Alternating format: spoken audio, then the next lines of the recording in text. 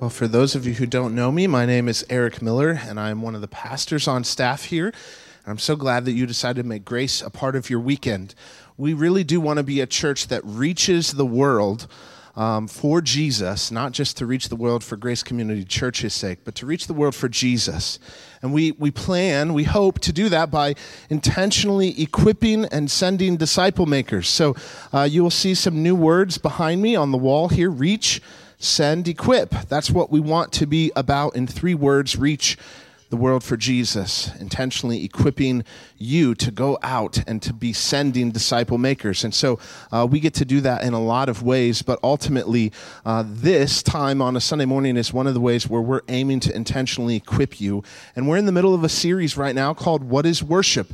And so we want to equip you to be worshipers of God and to really understand, to know what that means to have a meaningful time in worship, and not just singing. Worship, we talked last week, isn't about just the songs we sing. It's not just about being in this room, which we call the worship center. It's not just about coming to one of our 2 worship services at 9 or 10:45. But worship is so much bigger than that. It's a lifestyle. It's a mindset. It's an attitude that we have. And so as we introduced that last week, that concept that worship is so much bigger than this, than just what we do here. We sent you out. We said, go and worship this week. I'm curious, how many of you honestly spent the week just on cloud 9 worshiping the Lord? Anybody? Show of hands. A couple brave people. Yeah, 2 or 3 of them. Awesome. How many of you came in here this morning just amped, ready to worship?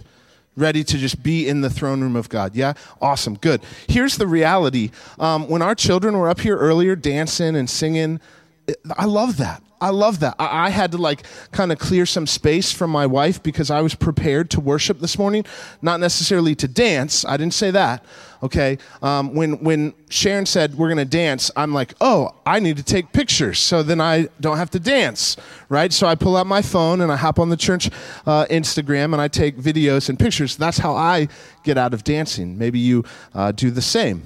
Little trick for you there. Honestly, maybe you just came this morning and you were like, I am so excited to just join with my brothers and sisters and to be in the presence of God. You're just so pumped to be here. I hope that's your mindset. I hope that's your perspective. Jesus in John 10, verse 9. I want to point this out. If you have a Bible, you can turn there. If you don't, if you need one, you can put your hand up and one of our awesome ushers will get you one. But in John 10, Jesus himself is speaking. And in verse 9, we see him say this phrase. He says, I am the door. Now you might think that's a little odd. Why would Jesus say he's the door? He goes on to explain, if you read the rest of the passage, which we're not really going to camp there today, you see Jesus explain this idea that through him we have right relationship with God, that through him we are made right with God, that through him we can worship the Lord, his heavenly Father. We become sons and daughters of God. Louis Giglio puts it this way. He says, you have to come through the door, being Jesus. You have to come through the door, being Jesus, before you can come through the door, that door, this door, in this room, or else true worship is never going to happen. Let me say that again, because some of you are kind of like, huh? You have to come through the door, Jesus. You have to have a relationship with him before you can come through this door of this building in order to have an encounter of true worship.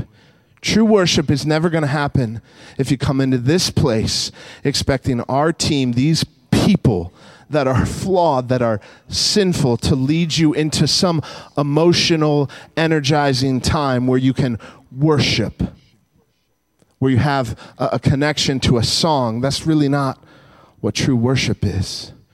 True worship is where we have an encounter with the living God, where we're moved, where we're changed, where we're transformed by his presence. You see, if you come through the door, this door, a physical door, before you come through the door, being Jesus, then you're going to need somebody to get up on the stage in order to energize you into some kind of experience. But if you reverse it, if you come through the door being Jesus, before you come into any place expecting to sing some songs and worship him, then you're already worshiping when you come in. It doesn't matter where you go, your small group, here, another church in the area. See, the perspective shifts, it changes. This morning was my hope and prayer that I would be able to teach us some principles that we can apply to any and every situation. That these principles are rooted, they're based in God's word, that they're biblical, that God created these principles just for us. It doesn't matter if you're a child, it doesn't matter if you're a spiritual child, it doesn't matter what stage of life that you're in. That these principles are biblical. And that's the first one, the shift of our perspective of what worship is. That we've got to come through the door, being Jesus, before you can come through the door, or else true worship is never going to happen. The second one, turn with me, if you will, to Psalm 84. We just sang a song called Better Is One Day. And now, that's an old song. Some of you are like, man, I loved Better Is One Day in 1984. I was 3. You're like, that song can just, if we never sing that again, I'm good with that. That's okay. I understand that context. I understand that's an old song. And yet, I specifically asked Sharon and the team, could you just please do that song? Because it's scriptural. It's a principle that God teaches us. In Psalm 84, we see it. Verse 1, how lovely is your dwelling place, Lord Almighty. We don't know who the author of this psalm is. Some think it's David, but they say, how lovely is your dwelling place, Lord Almighty. My soul yearns, even faints, for the courts, the house of the Lord, to be in your presence. He says, my heart and my flesh cry out for the living God. Does that represent you this morning? Or are you just kind of like, no, I'm good. I had a breakfast sandwich this morning, so I'm satisfied. I got my Haitian coffee from the cafe, so I'm feeling a little bolt. I'm good. Or honestly, are you? My soul yearns, even faints, for the courts of the Lord. In verse 4, he says, blessed are those who dwell in your house. They are ever praising. They don't have to come to a service to praise him. They're ever praising. They never stop praising. And then he gets to verse 10. In verse 10, he says, better is one day in your courts, in your presence, God. Better is one day than 1,000 elsewhere. I love that because, see, it's hard for me to really honestly sing that as a prayer to God. Because the reality, the truth is, I can think of about 1,000 places that on most days, that end in Y, I could long to be Wrigley Field, watching the Cubs dominate everyone. Some of you are like just being out in nature, on the beach or in the mountains. I love that. And yes, it's true that is where, for many of you, you connect with God, at the beach, in the mountains, in St. Lucia, in Jackson Hole, Wyoming, in different places, right? You would love to just spend 1,000 days in Paris, right? There are things, if we're honest, that we would say, I would love to do those things. But if we really understand what the psalmist is saying, God, your presence, being with you, is so much better. It's incredible. And better is one day in your courts with you, in your presence, than 1,000 elsewhere. Nudge your neighbor and say, oh, this is going to be good this morning. Pastor Eric is on point. Tell him that. Seriously. Pay attention. God's got something for us today. I'm convinced of that. Now, we're not even going to be in these passages. We're ultimately going to camp this morning in Daniel chapter 3. I told you that through this series, we're going to look at the Bible to see what it speaks about in terms of worship. Last week, we were in Genesis chapter 22, verse 5, which is the first reference, the first mention of the word worship, and it's in this crazy context. It's in this incredible story where we see this guy, Abraham, that he's waited for decades to have a son, and that God made a promise to him and his wife Sarah that he would make him the father of many nations, that he would have many children. And Abraham said, how when I don't have a son? That was his biggest desire. And yet, when he did have a son with his wife Sarah, they named him Isaac.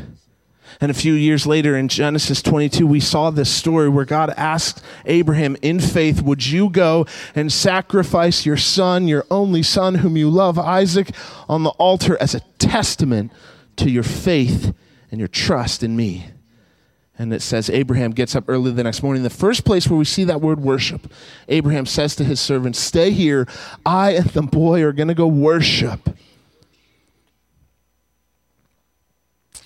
And then we'll be back. And we gave you these three key words: seeing, surrender, and sacrifice. We talked about how Jesus, Isaac, is the foreshadowing of Jesus, who would be that sacrificial lamb for us, for our sins. Then in Romans 12, we ended with the idea that in view of God's mercy, offer your bodies as a living sacrifice. We talked about how worship is seeing, surrendering, and sacrificing. That Abraham saw God's promise, that Abraham surrendered his desires, that Abraham was willing to sacrifice everything in worship to the Lord. We talked about how worship is seeing God and responding to him in faith and obedience. Worship is surrendering yourself to God in adoration towards him. Worship is sacrificing everything we have to God because he's important. This morning, we're going to see the same pattern played out in Daniel chapter 3. Turn with me to Daniel chapter 3, if you would. And we're going to look at this incredible story of three guys who have new names. They're all Israelites. They're all Hebrew in nature, and they're in a place called Babylon. Babylon is one of the greatest cities in the world, and yet Babylon was known, it's notorious as being one of the most godless societies that ever existed. You think New York City is bad. You think Washington, D.C. is corrupt. Babylon was worse. And here are these three Hebrew boys who are trying to follow the Lord. They're trying to worship him. They're trying to be obedient to whatever God would ask them to do, no matter what. And in Daniel chapter 2, Daniel, who's kind of buddies with these three guys, Shadrach, Meshach, and Abednego, Daniel interprets this dream for the king, King Nebuchadnezzar, and he says, "Oh, king, you're so great, but here's what your dream that you had means.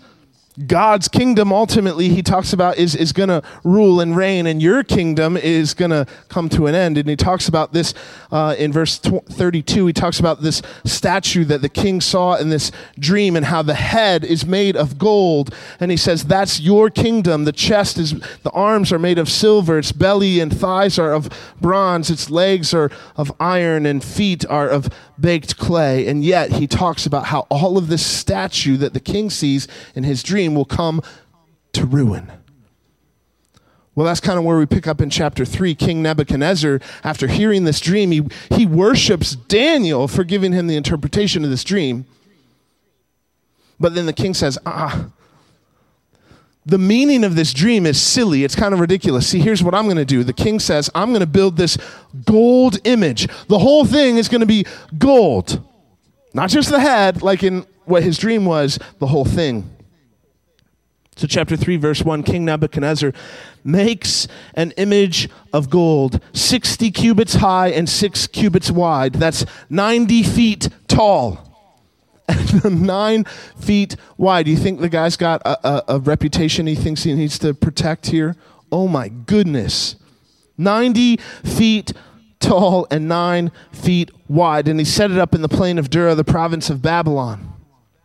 He then, as if his pride and arrogance wasn't enough, he summoned these people, the satraps, the prefects, the governors, the advisors, the treasurers, the judges, the magistrates, and anyone else to come to the dedication of the image that he had set up. So they all came, and all the other people assembled for the dedication of the image that King Nebuchadnezzar had set up, and they all stood before it. Picture this sea of people, probably millions of people standing, all maybe the tallest like 6'6", in front of this 90-foot tall statue.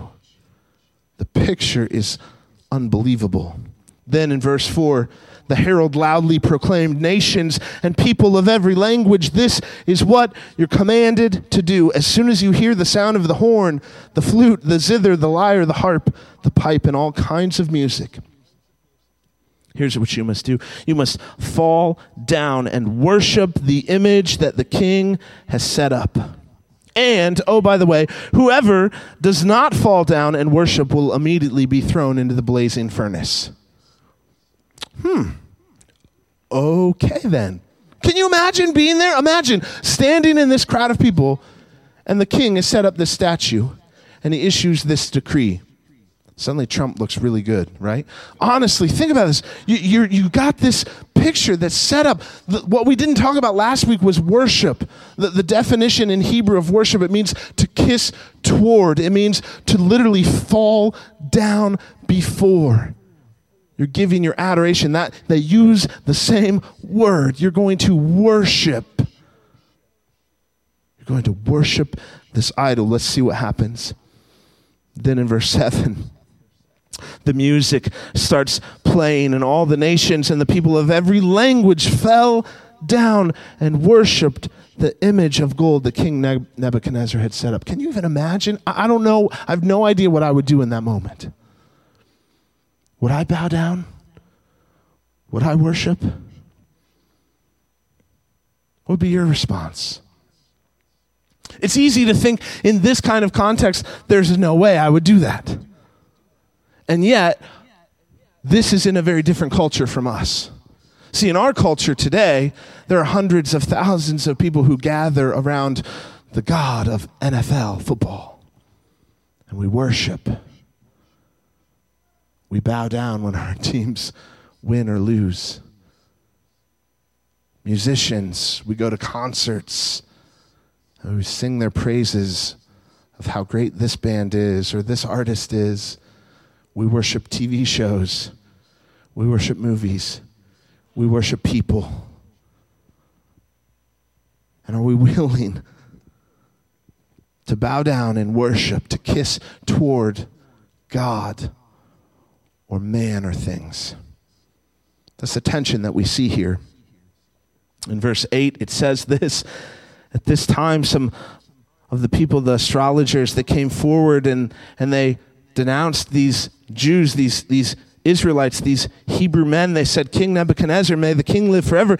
Your Majesty issued a decree. We were right when we heard you say that everyone, no matter who they are, has to bow down and worship. And if you don't, they'll be thrown into the fiery furnace.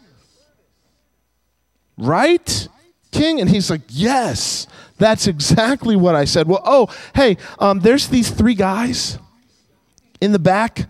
Oh, yeah, you can see them. They're about a mile back. Yeah, you can see them because everybody's bowing down, and they're still standing. So, King, what do we do about this? Their names are Shadrach, Meshach, and Abednego, and they pay no attention to you. In fact, they've turned their backs. Their arms are folded. One of their toes is tapping. One of them has their hands over their ears, humming, la, la, la, la, la, I can't hear you. It's not really what it says, but I'm imagining. They say, "Your Majesty, they neither serve your gods nor worship the image that you have set up." Verse 13, furious with rage, King Nebuchadnezzar summons Shadrach, Meshach, and Abednego. So the men were brought before the king, and King Nebuchadnezzar says to them, "Is it true, Shadrach, Meshach, and Abednego, that you do not serve my gods or worship the image of gold that I've set up?" Like, he's almost like, look at it. It's beautiful. It's made of gold. Look at their response. This is beautiful. Look at this. Verse 16, Shadrach, Meshach, and Abednego, they replied to him, King Nebuchadnezzar, we do not need to defend ourselves before you in this matter. If we are thrown into the blazing furnace, the God we serve is able to deliver us, and he will deliver us from your majesty's hand. But even if he does not, we want you to know, your majesty, that we will not serve your gods or worship the image of gold that you have set up.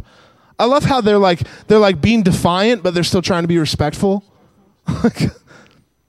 Oh, king, we're not going to do what you tell us to say, your majesty. Right? Have you seen like when your kids do that? They're like trying to be obedient but still be respectful, or disobedient and still be respectful. There's three things that I want to point out here. Look at their response. Look at verse 17. If we are thrown into the blazing furnace, they say this. Number one, the God we serve is able. He is able. He can do anything. He is all powerful. Look at what this says about their belief in God. They're not worried about their belief in the king or his power. They're concerned about their God who is power, who is all powerful. And they know this. It almost hints to the fact that they know that God is able to save them because they've seen it happen before. Seeing. Worship. Last week we talked about the first step is seeing. Second, surrender. They say, our God will save us. They've surrendered themselves to their God, not to the king. They said, we won't bow down. We're not going to surrender to you. We've already lived a surrendered life. We've already had that moment of surrender to the living God. So they even say, we don't even need to defend ourselves. And so much so that they say our God is able and he will is a whole other statement. Our God is able is one thing, but he will save us from your hand, O king, is something completely different to say. Because even if the king throws them in the fire, they're saved. They're not under his oppression anymore. And even if they stay, they say, we're not going to worship you. Our God will still save us because he's more powerful than you. He's bigger than you are. But then this third thought that they say, verse 18, but even if he doesn't, even if he doesn't, we still will not bow down. We still will not worship you. I love that. It speaks of their faith, of their sacrifice, that in life or death, they're willing to worship God and no one else. They see God. They've surrendered to him. They're willing to sacrifice everything. Same pattern as Abraham. Same as what Jesus does. Same as what we're called to. But I think we see a fourth S here that helps us as a key to worship. The fourth S is submit. Submit. You see, they say, even if, that's this idea of sacrifice in life or death, it doesn't matter. But what they go on to say is, even if we will not worship you, we will not bow down. We will not worship anyone or anything other than our God. They are in saying that, they are living their lives submitted to God, shackled to him and him alone. See, there's a difference between surrender and submission. For many of us, we have at one point in our lives surrendered our life to God and said, God, I surrender. I stop running. Maybe you had that moment at an altar call where you first heard the gospel. Maybe it was Vacation Bible School. Maybe it was at a conference. And you surrendered, but you didn't submit. Ever watched a TV show where like the police are chasing the bad guy and he like runs and ducks and hides in a building? And they say what? They say, come out. We've got you surrounded. Come out with your hands up, right? And then the bad guy comes out with his hands up in an attitude of surrender, yes? And then they handcuff him, and what usually happens? Have you ever seen this show, Cops? Once they get him in handcuffs, then they still fight. They still resist. They still have to carry them kicking and screaming to the car. Submission is this idea that we're willing, that we voluntarily place ourselves under the authority of another. Surrender is the act of giving up. It signifies that the fight is over, that we will no longer resist. And together in surrender and submission, I think we have this beautiful picture of what worship is, of the lifestyle, of the attitude, of the mindset of our hearts, of how we should live. In Proverbs chapter 3, verses 5 and 6, maybe you memorized these verses as a child. It says, trust in the Lord with all your heart and lean not on your own understanding. In all your ways, submit to him, and he will make your paths straight. In James 4, verse 7, James says, submit yourselves then to God, resist the devil, and he will flee from you. We're to surrender, yes, but we're to submit. We're to voluntarily connect ourselves with him. We see this happen. Let's go back to Daniel chapter 3 and verse 19. The king is so enraged by this. He's so mad. He says, he commands the furnace to be heated 7 times hotter than usual. And he commands some of his strongest soldiers in the army to come and tie up Shadrach, Meshach, and Abednego and to throw them in the blazing furnace. So these men wearing robes, trousers, turbans, other clothes, they were bound and thrown into the blazing furnace. The king's command was urgent, and the furnace was so hot that the flames even killed the soldiers who took Shadrach, Meshach, and Abednego to throw them into the furnace. Can you imagine this? The demonstration of power that the king thinks he has. And then as the king's looking, he sees the 3 men walking around, untied. And as he's looking even closer, he kind of squinting and looking because he's got to be far enough away so that he doesn't get burned up too. And then he sees a 4th person, unbound, walking around in the fiery furnace. And it's the Son of God. What's his response? He's freaking out. King Nebuchadnezzar then, verse 26, approached the opening of the blazing furnace and shouted, Shadrach, Meshach, Abednego, servants of the Most High God, come out, come here. So they come out of the fire. And all the advisors, they look at them and they say, there's not even a hair on their head that singed. Their robes were not scorched. They don't even smell like fire. What an incredible demonstration. Look at verse 28. Then the king said, praise be to the God of Shadrach, Meshach, and Abednego, who sent his angel and rescued his servants. They trusted him and defied the king's command and were willing to give up their lives rather than serve or worship any god except their own. Therefore, I decree that the people of any nation or language who say anything against the God of Shadrach, Meshach, and Abednego be cut into pieces and their houses be turned into piles of rubble, for no other God can save in this way. Man, isn't that a crazy story? To think about these 3 guys. I want to point out a couple of things here with these 3. With Shadrach, Meshach, and Abednego. First of all, their names are never mentioned independent of the others. Have you thought about this? Their names are never mentioned independent of the others. In other words, they need the iron that sharpens iron. They need people in their lives that love them the way that God loves them, that will speak truth to them the way that God would speak truth to them. We too are created in that same way. We need people to be in our lives, to speak truth to us. Isn't it true that when you know you're in sin, you begin to isolate yourself? You begin to separate yourself from the people who will speak God's truth to you? You stop coming here. You isolate yourself. And you certainly don't want to go into the presence of God willingly saying, hey, God, I'm here to worship you today. Would you speak to me? Well, you can speak to me about anything but that. That's really what we have in our minds. It's Shadrach, Meshach, and Abednego. They had this attitude, this mindset. They lived this lifestyle that they didn't need to worship the image that the king had set up or the music that he was playing because they had already come through the door. Through God's door, not King Nebuchadnezzar's door. They were already worshiping the one true God. They realized that better is one day in his courts than 1,000 elsewhere, than 1,000 living in the tents of the wicked. That was their perspective.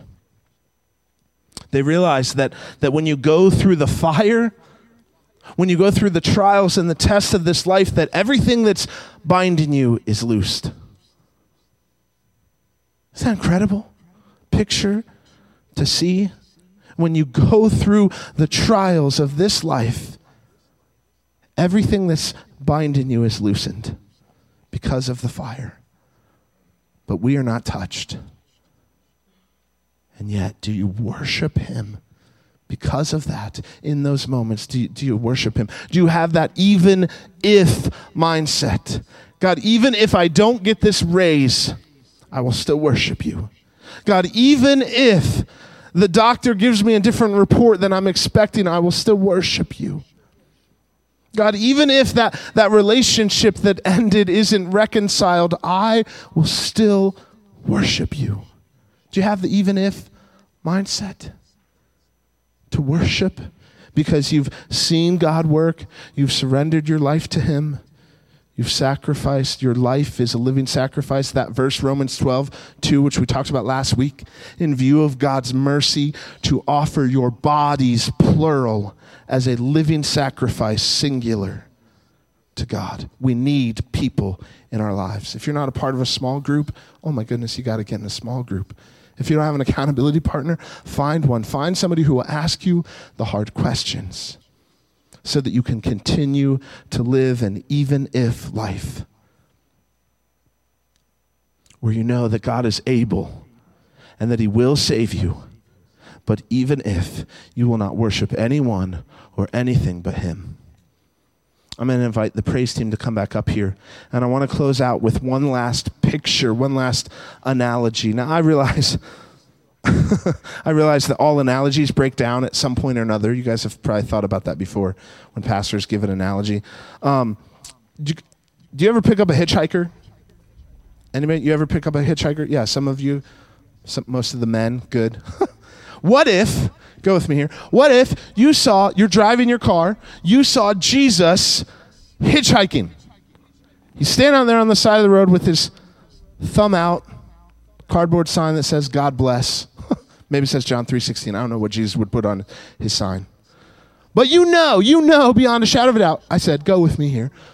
Okay, you know it's Jesus. You pull over. Do you pick him up? I mean, it's Jesus. It's really him. You get out. He shows you the nails, scarred hands. He knows your name. He knows your mother's maiden name. He knows the street that you grew up on. He knows everything about you. He tells you the number of hairs on your head. I'm like, okay, it's really him. Jesus, get in the trunk. Get in the trunk. Seriously, you open the trunk. Get in the trunk. Because I know that an emergency is going to come up and there's going to be a time where I'm going to need you. So you push over the jumper cables. You push over the iron and the jack and the spare tire and you say, get in. I'm going to need you. There's going to come a point where I'm going to have a spare tire and I'm going to have a flat tire. I'm going to need you. Is that what we would do if we picked up Jesus hitchhiking? No, some of you are like, Pastor Eric, that's silly. Jesus, get in the back seat. I am an Uber driver. I will take you wherever you want to go. You like sushi? Let's go. Jesus, I'll drive you around.